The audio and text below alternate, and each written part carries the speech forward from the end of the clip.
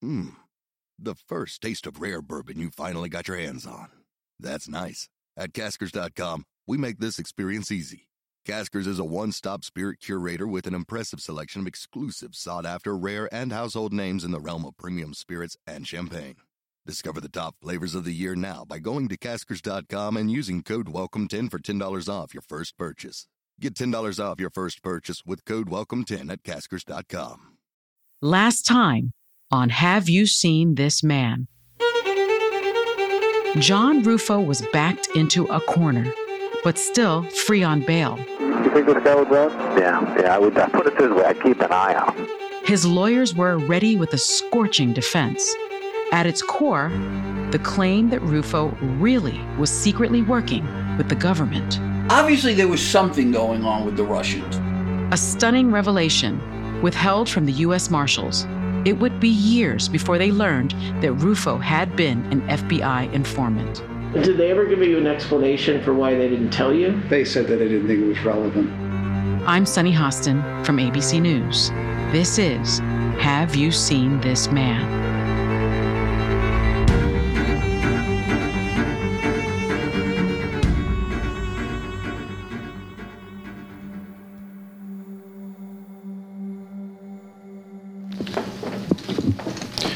Good afternoon, ladies and gentlemen. I'm Louis Freeh, the FBI director, and let me just introduce to you. At the very moment John Rufo's lawyers were building his defense, another man was being thrust into the spotlight. We're announcing today the arrest of FBI Supervisory Special Agent Earl Pitts for conspiracy to commit espionage, attempted espionage, and other offenses. Had John Rufo's case just become more complicated? For that, we turn again to our senior investigative reporter, Matthew Mosk.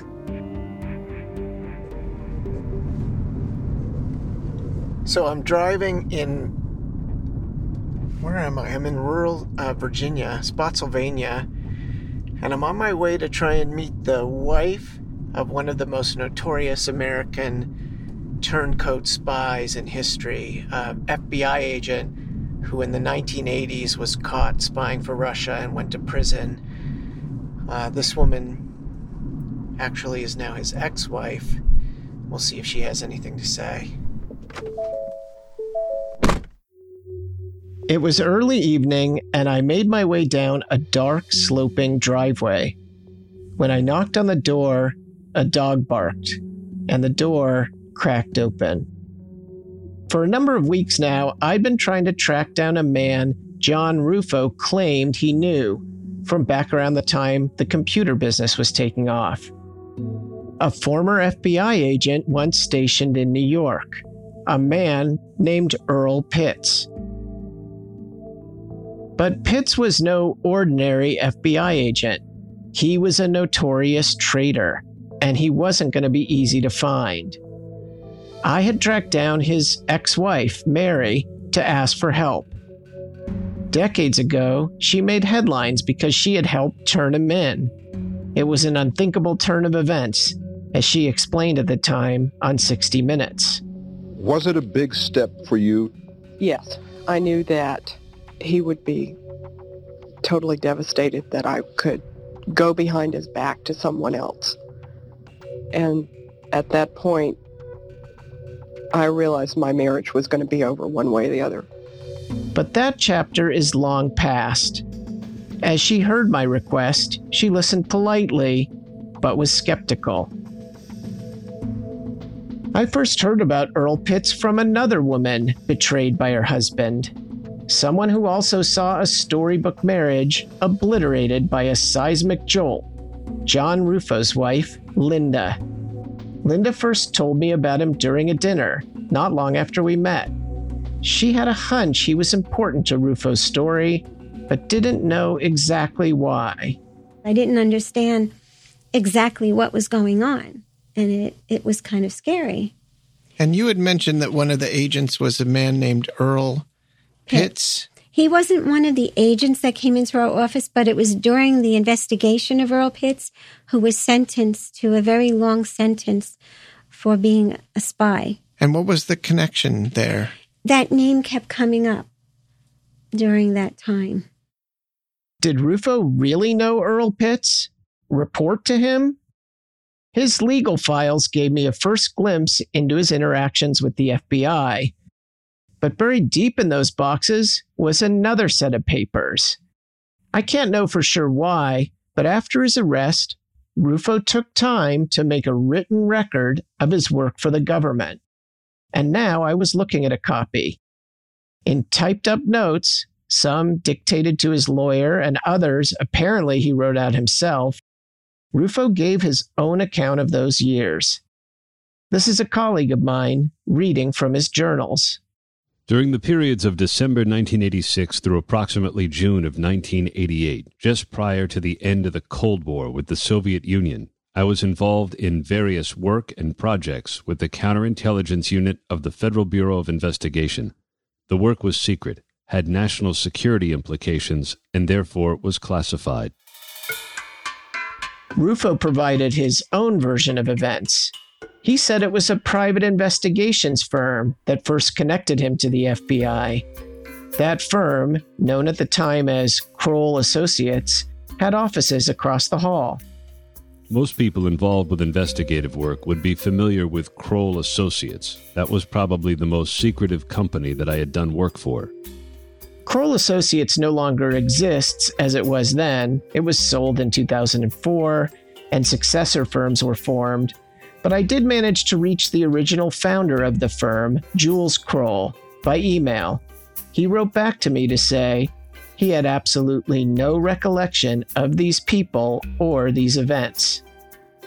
Rufo said it was a retired FBI agent who worked at Kroll, a man named Bill Kish, who became the conduit that introduced Rufo to a multi-year relationship with the government. By Rufo's telling, it was a relationship that blossomed. The group or squad I worked with was responsible for catching spies. My work was broad in scope and included the following types of espionage and counterespionage for the United States government. Rufo spelled out a long list of the activities he said he did for the FBI.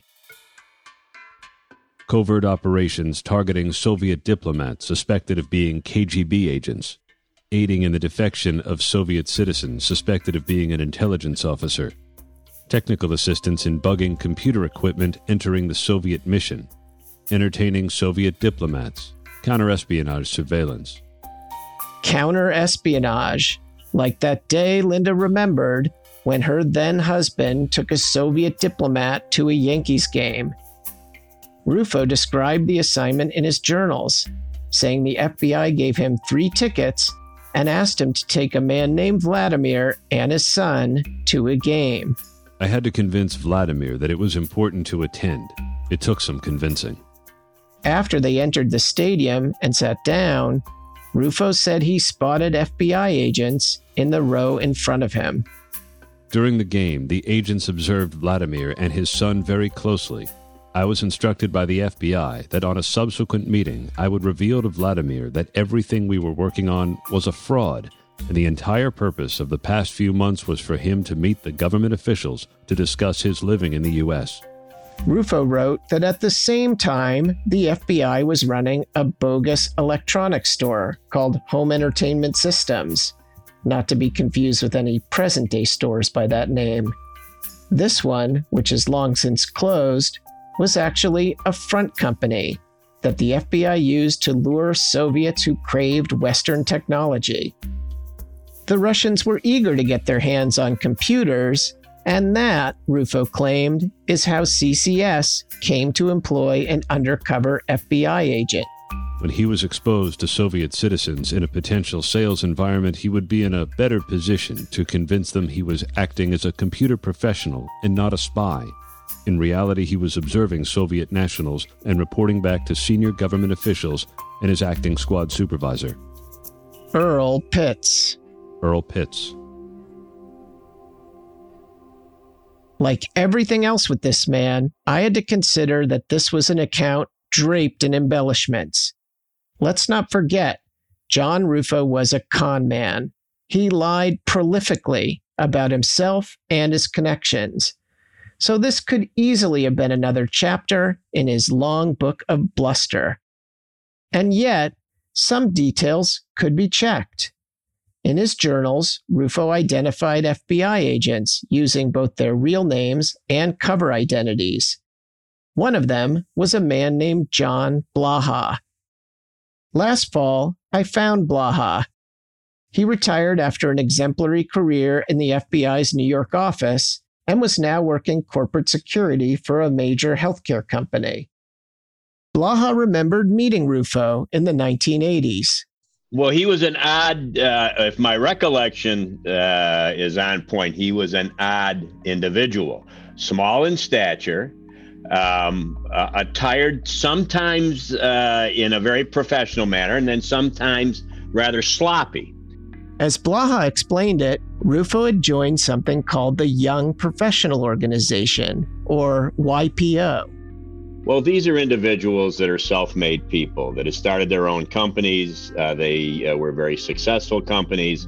And we elicited support from certain members of the YPO group to backstop operations, covert operations, and things like that. And at one of these meetings, these ad hoc meetings, they produced this individual, John Rufo, who was very capable in the field of, computer technology. And in 1990, 1991, believe me when I tell you, the Bureau was in the dark ages with computers at that point. So he was of interest. And Rufo left the same kind of impression on Blaha that he seemed to leave on everyone.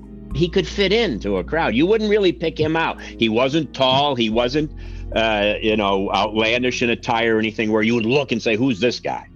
I explained to Blaha that I had found his name in Rufo's papers. And back in the 90s, Rufo was planning to mount a defense in court based on the idea that he was an FBI asset. He argued, as part of his defense, that he had worked as a cooperator on a highly sensitive covert operations for the FBI, counterintelligence operations in New York City. And any name of an operation? Did you come across the name, a code name? Because the Bureau did have bogus companies set up in New York. Yes, one of those companies was called Home Entertainment Systems. That electronics store that Rufo had claimed the FBI was using to attract Soviet nationals who were craving the latest TVs and stereo systems.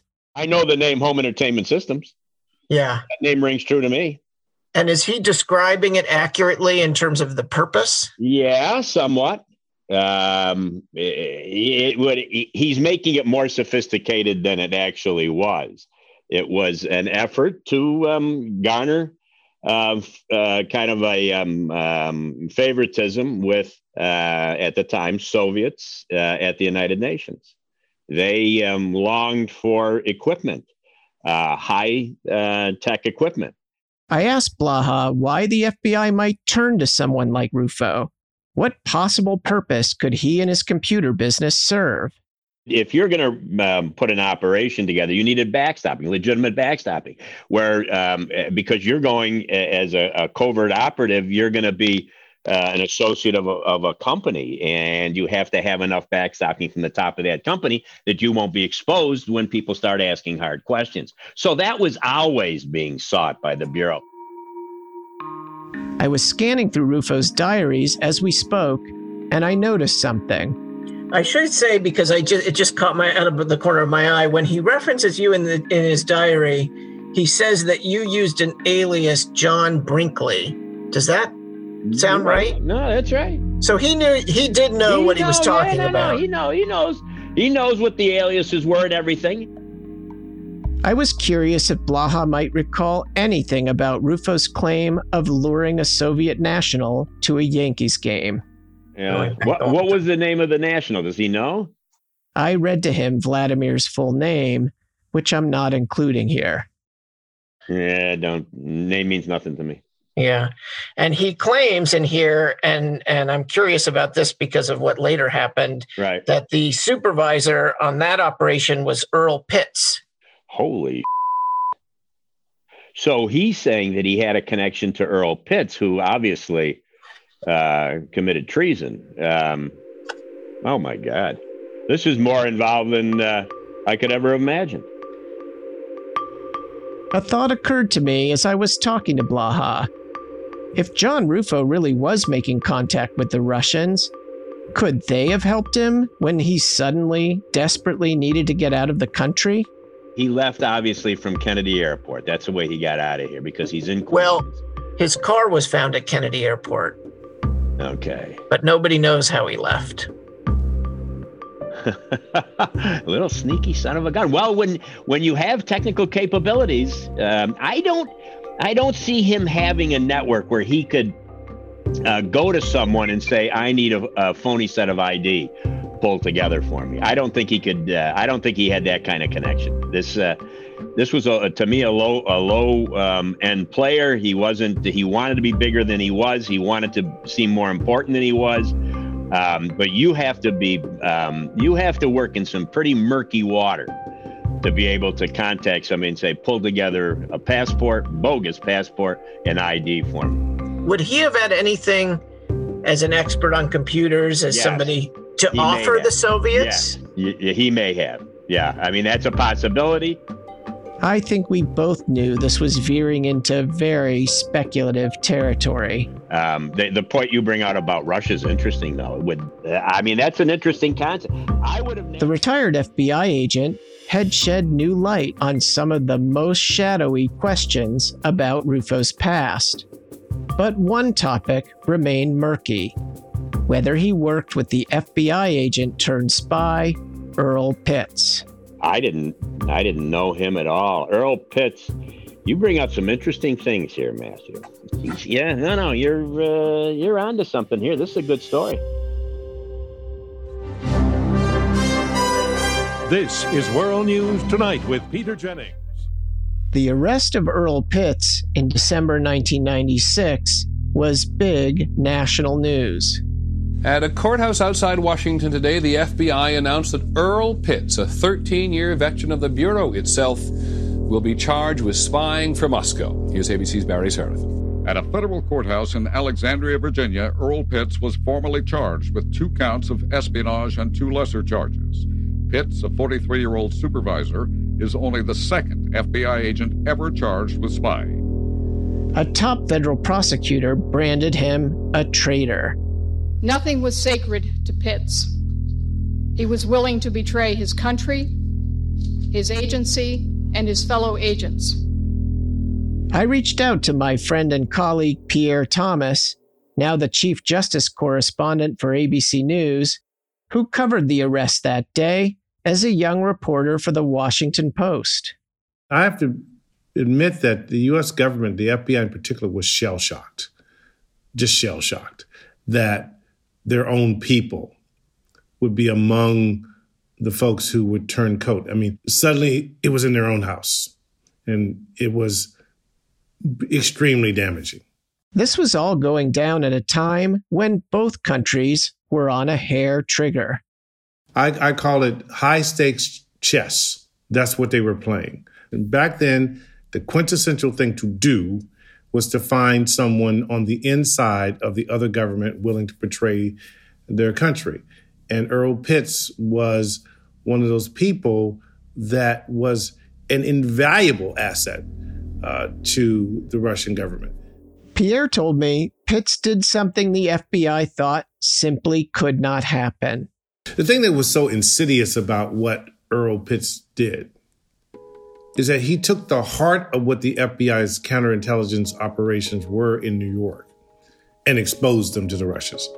They wanted to know who we were talking to. They wanted to know what we were talking about. That's precisely what Earl Pitts was providing them. The case left a mark.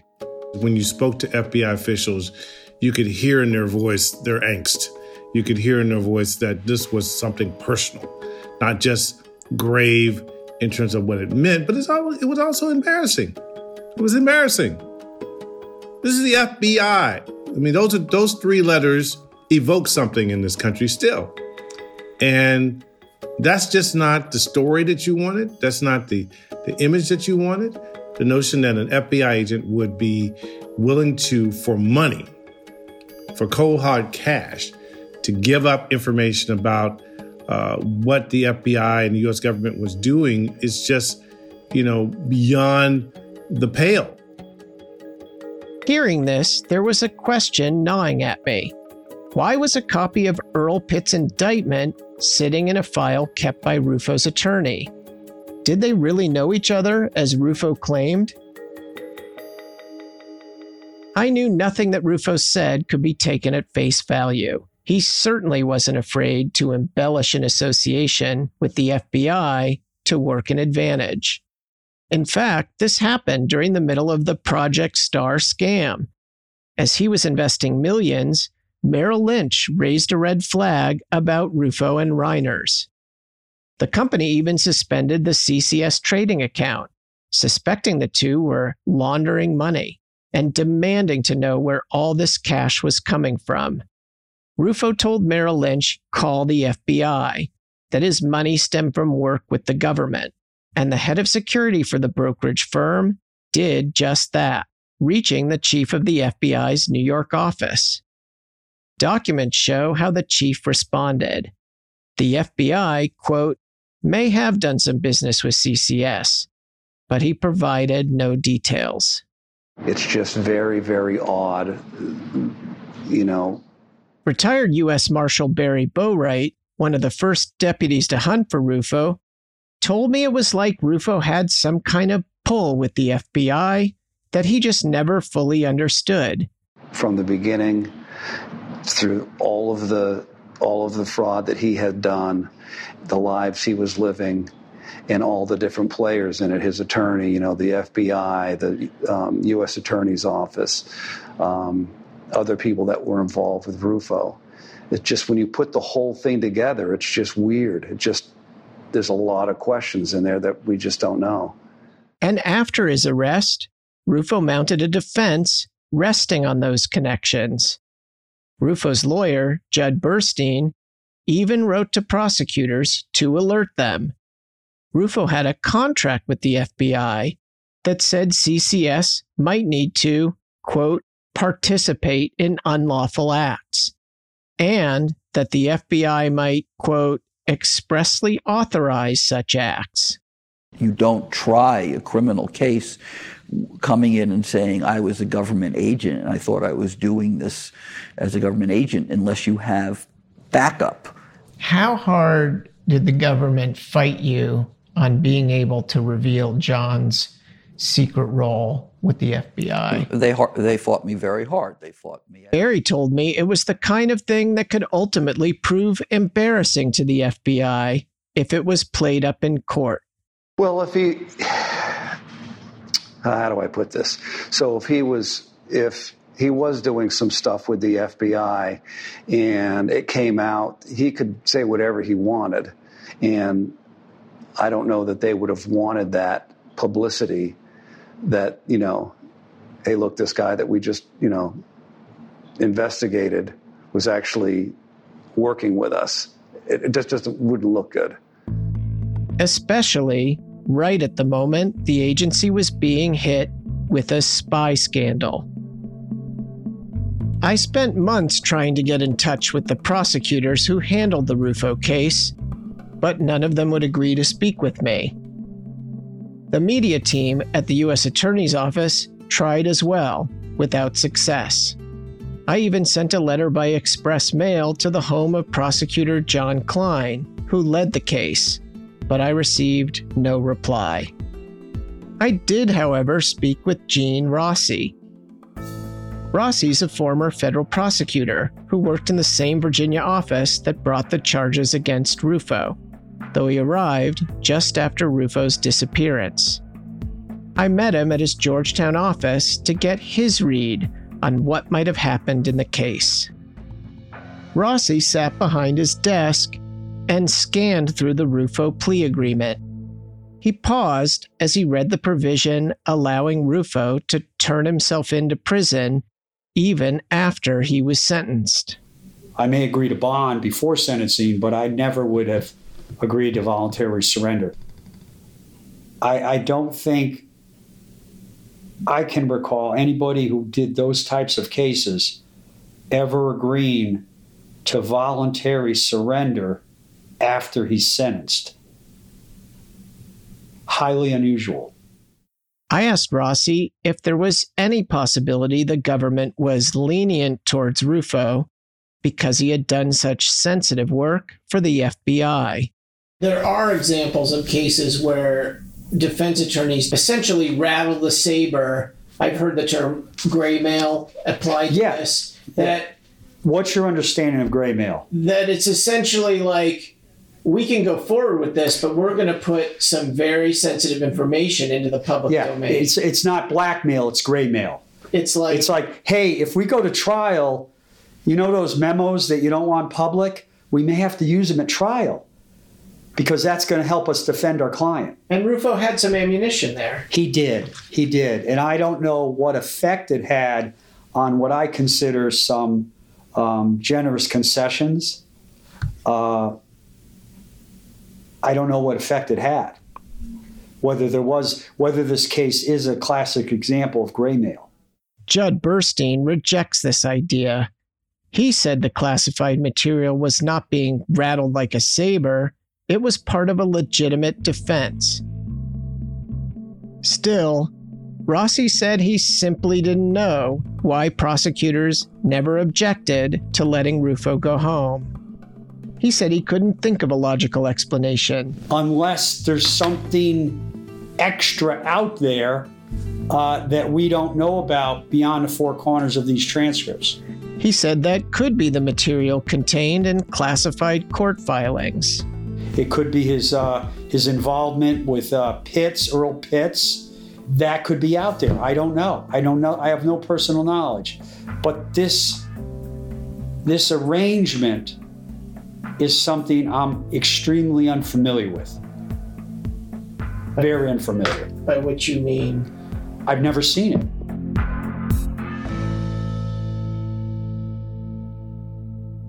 I still didn't know why prosecutors never objected to letting Rufo drive himself to prison, or whether it had anything to do with that other big case happening at the same time, the Earl Pitts prosecution. It was dusk in the Virginia suburbs outside the home of Pitts' ex-wife, Mary. She had asked me not to record our conversation, but she was kind and polite. And after a few minutes of talking, I headed back to my car, encouraged. All right, so I just met Mary, who is the ex-wife of Earl Edwin Pitts, and she's agreed, begrudgingly, but with interest in helping the marshals solve this case, to help us track down Earl Pitts, who has just been released from prison. She's been resisting contacting, but now feels that there could be some good in getting back in touch. We'll see if that works.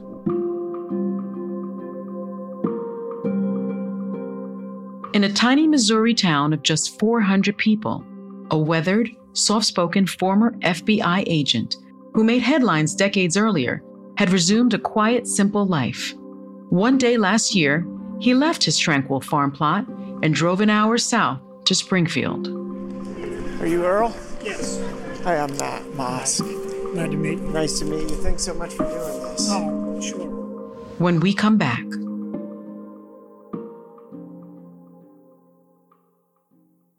Hey, I'm Andy Mitchell, a New York Times bestselling author. And I'm Sabrina Kohlberg, a morning television producer. We're moms of toddlers and best friends of 20 years.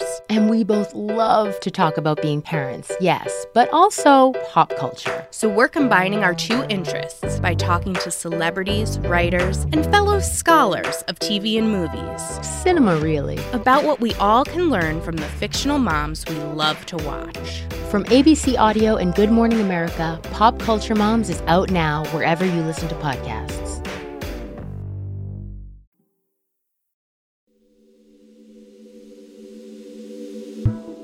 I was watching the suburban developments of Northern Virginia flash past me from the back seat of a government SUV. Deputy Marshal Danielle Shimchick and one of the agency's top financial analysts, Hank Martin, were following a hunch. Tell us where we're going. All right, so we're going to go interview Phyllis Kish, who is Bill Kish, retired FBI agent, his wife. He's since passed. So his wife may be living here. Just want to talk to her. Just a little bit of the basics of who is Bill Kish. Who was he? Is a retired FBI agent who worked up in New York, and he retired and opened up a private investigation firm. So Bill later, after Rufo went on the run, was hired by the banks to investigate and track down Rufo and his money. Sure. So he was an integral part in the Rufo case, pretty much from the beginning. And then he worked with the marshals too. He helped the original agents, with interviews, track down leads. So if he was alive right now, he could actually be a big help to you. Oh, yeah, he'd be a huge help. And he worked with the marshals, and the marshals stayed in contact with him through the years, but obviously we never got a chance to talk to him. He passed before we got the case, or right around the time we got the case. So in the absence of him, maybe his widow will remember something about John Rufo that could be helpful. Right. Yep.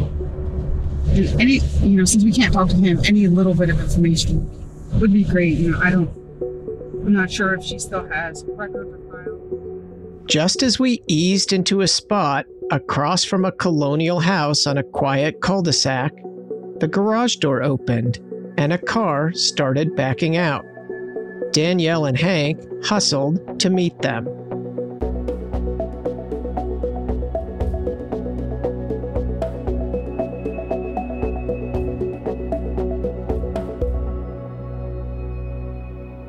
The marshals were on the hunt for one new stream of information, and I was looking for another by trying to track down the man behind one of the more unusual spy cases in FBI history.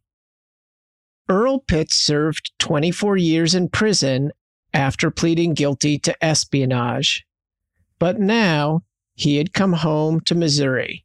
On a family farm, he had resumed a peaceful life, reading books and enjoying the solitude and natural beauty of the land where he grew up. He agreed to meet in Springfield and to see if he could help us find some clarity about John Rufo. Just wanted to make sure you're comfortable doing this, that this is okay with your plea agreement and your parole and everything else. Yes. I'm trying to think of where best to start. I want to talk about you in New York, Russians in New York. I want to talk about Rufo and his environment and what he was doing. I mean, ultimately, the purpose of this conversation is to try and help us understand where John Rufo might be or how he might have gotten away. I played Pitts a recording of that first conversation with Linda invoking his name. I wanted him to understand why I'd reached out to him, and I wanted to see how he'd react. And you had mentioned that one of the agents was a man named Earl Pitts. And what was the connection there? That name kept coming up. So she brought up your name because one of the things that John Rufo did during this period after he had been arrested was that he tried to claim that he was a cooperator with the FBI previously, and that his company, CCS, was a front company for the FBI. I just was wondering if that rings any bells with you or his name as you look back. No, the first time I ever heard the name John Rufo was when you brought it up to me, and in the context of this conversation. I showed Pitts documents from the Rufo court file in which he had invoked Pitts' name, along with other FBI agents from the New York office. He paused and read them carefully. What do you think?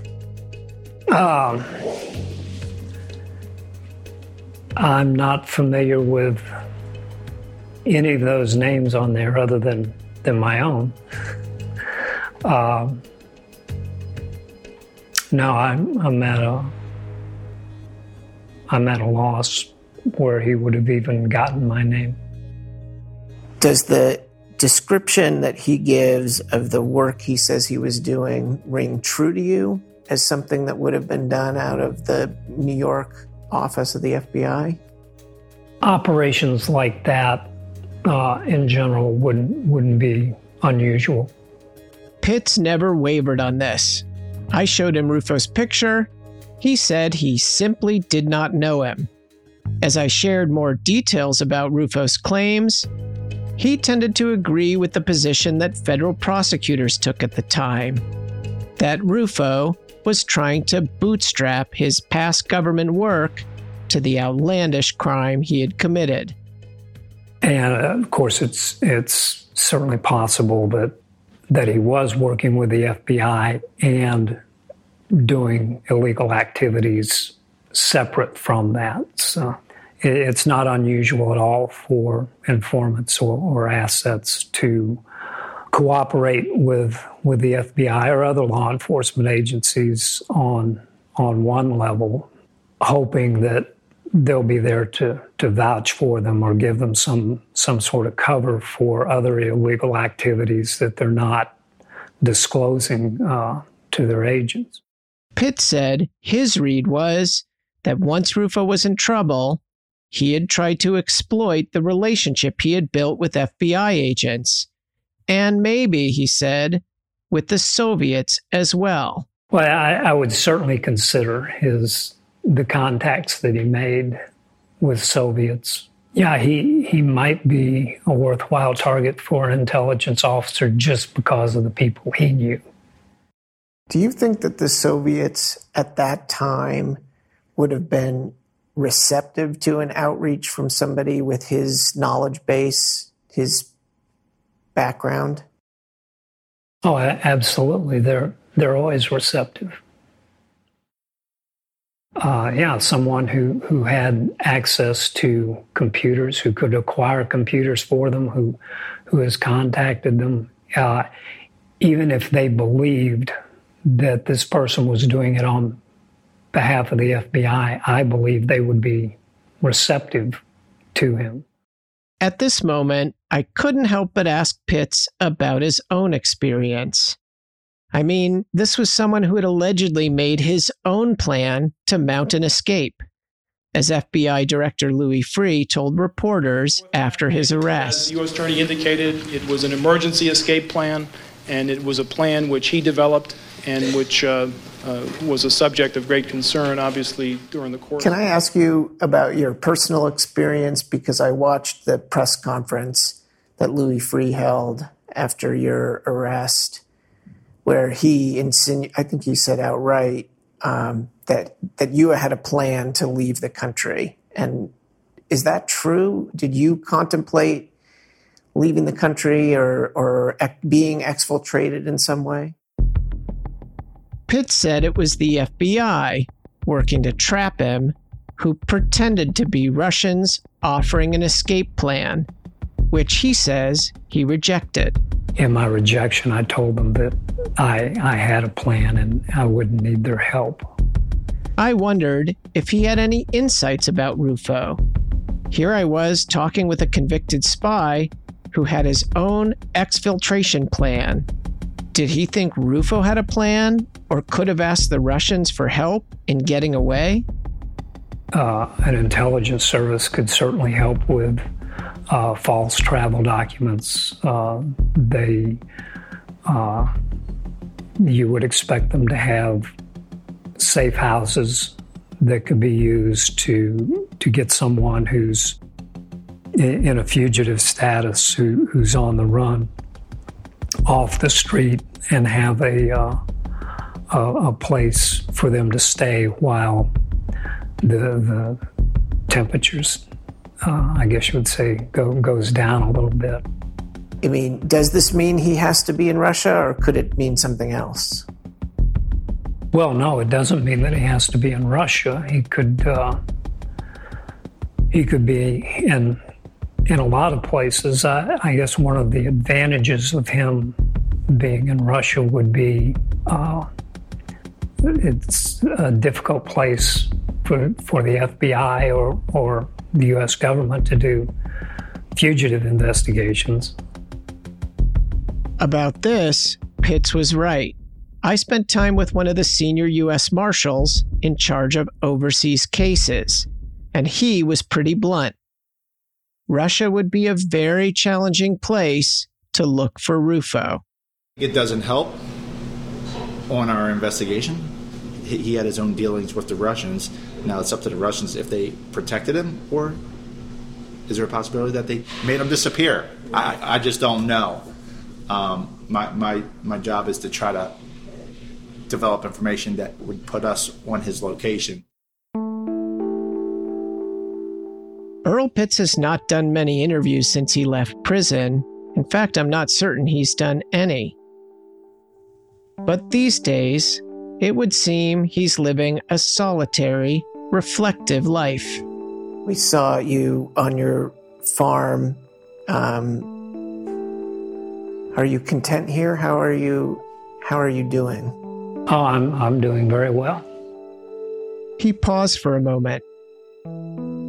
I don't want to sound flip when I say I'm doing very well, but yeah, I was arrested. I pled guilty fairly quickly. I went through an extensive debriefing as part of my plea agreement. I did my time. I've been released, and moving on.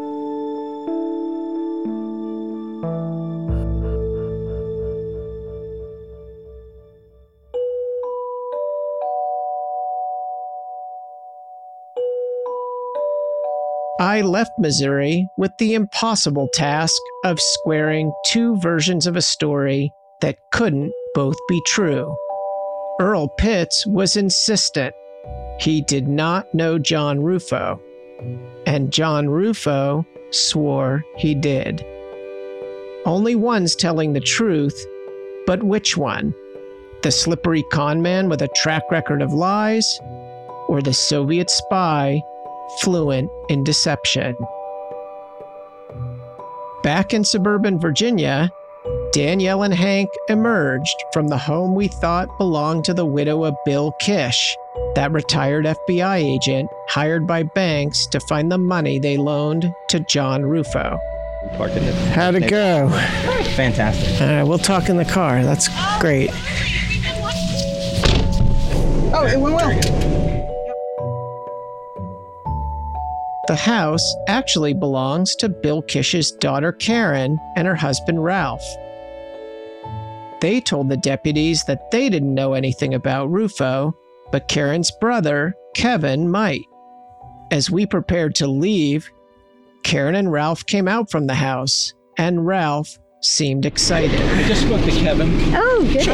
I said, it's about one of your father's cases, and the name off the tip of his tongue was Rufo. He goes, amazing. I think I know where he lives. I asked Ralph to explain. So you came out and you told them you talked to her brother, which is Bill Kish's son. And what did he tell you? I said, they're looking at an old case. And he said, Rufo, right off the... Wow. And I said, well, they'll probably call you about him. I said, because I knew if anybody would know, it would be Kevin. Yeah.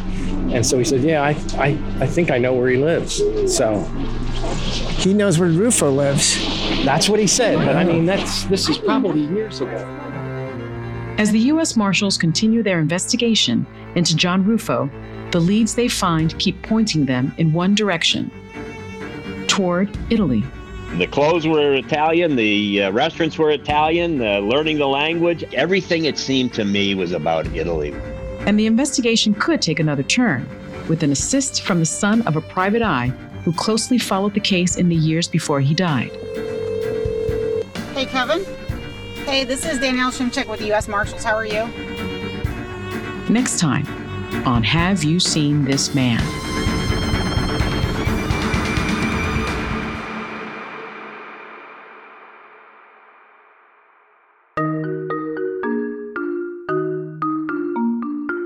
If you have any information that can help the U.S. Marshals find this man, call 1-877-WANTED-2. That's 1-877-926-8332. Or send a tip from your phone through the U.S. Marshal app called USMS Tips. That's USMS Tips.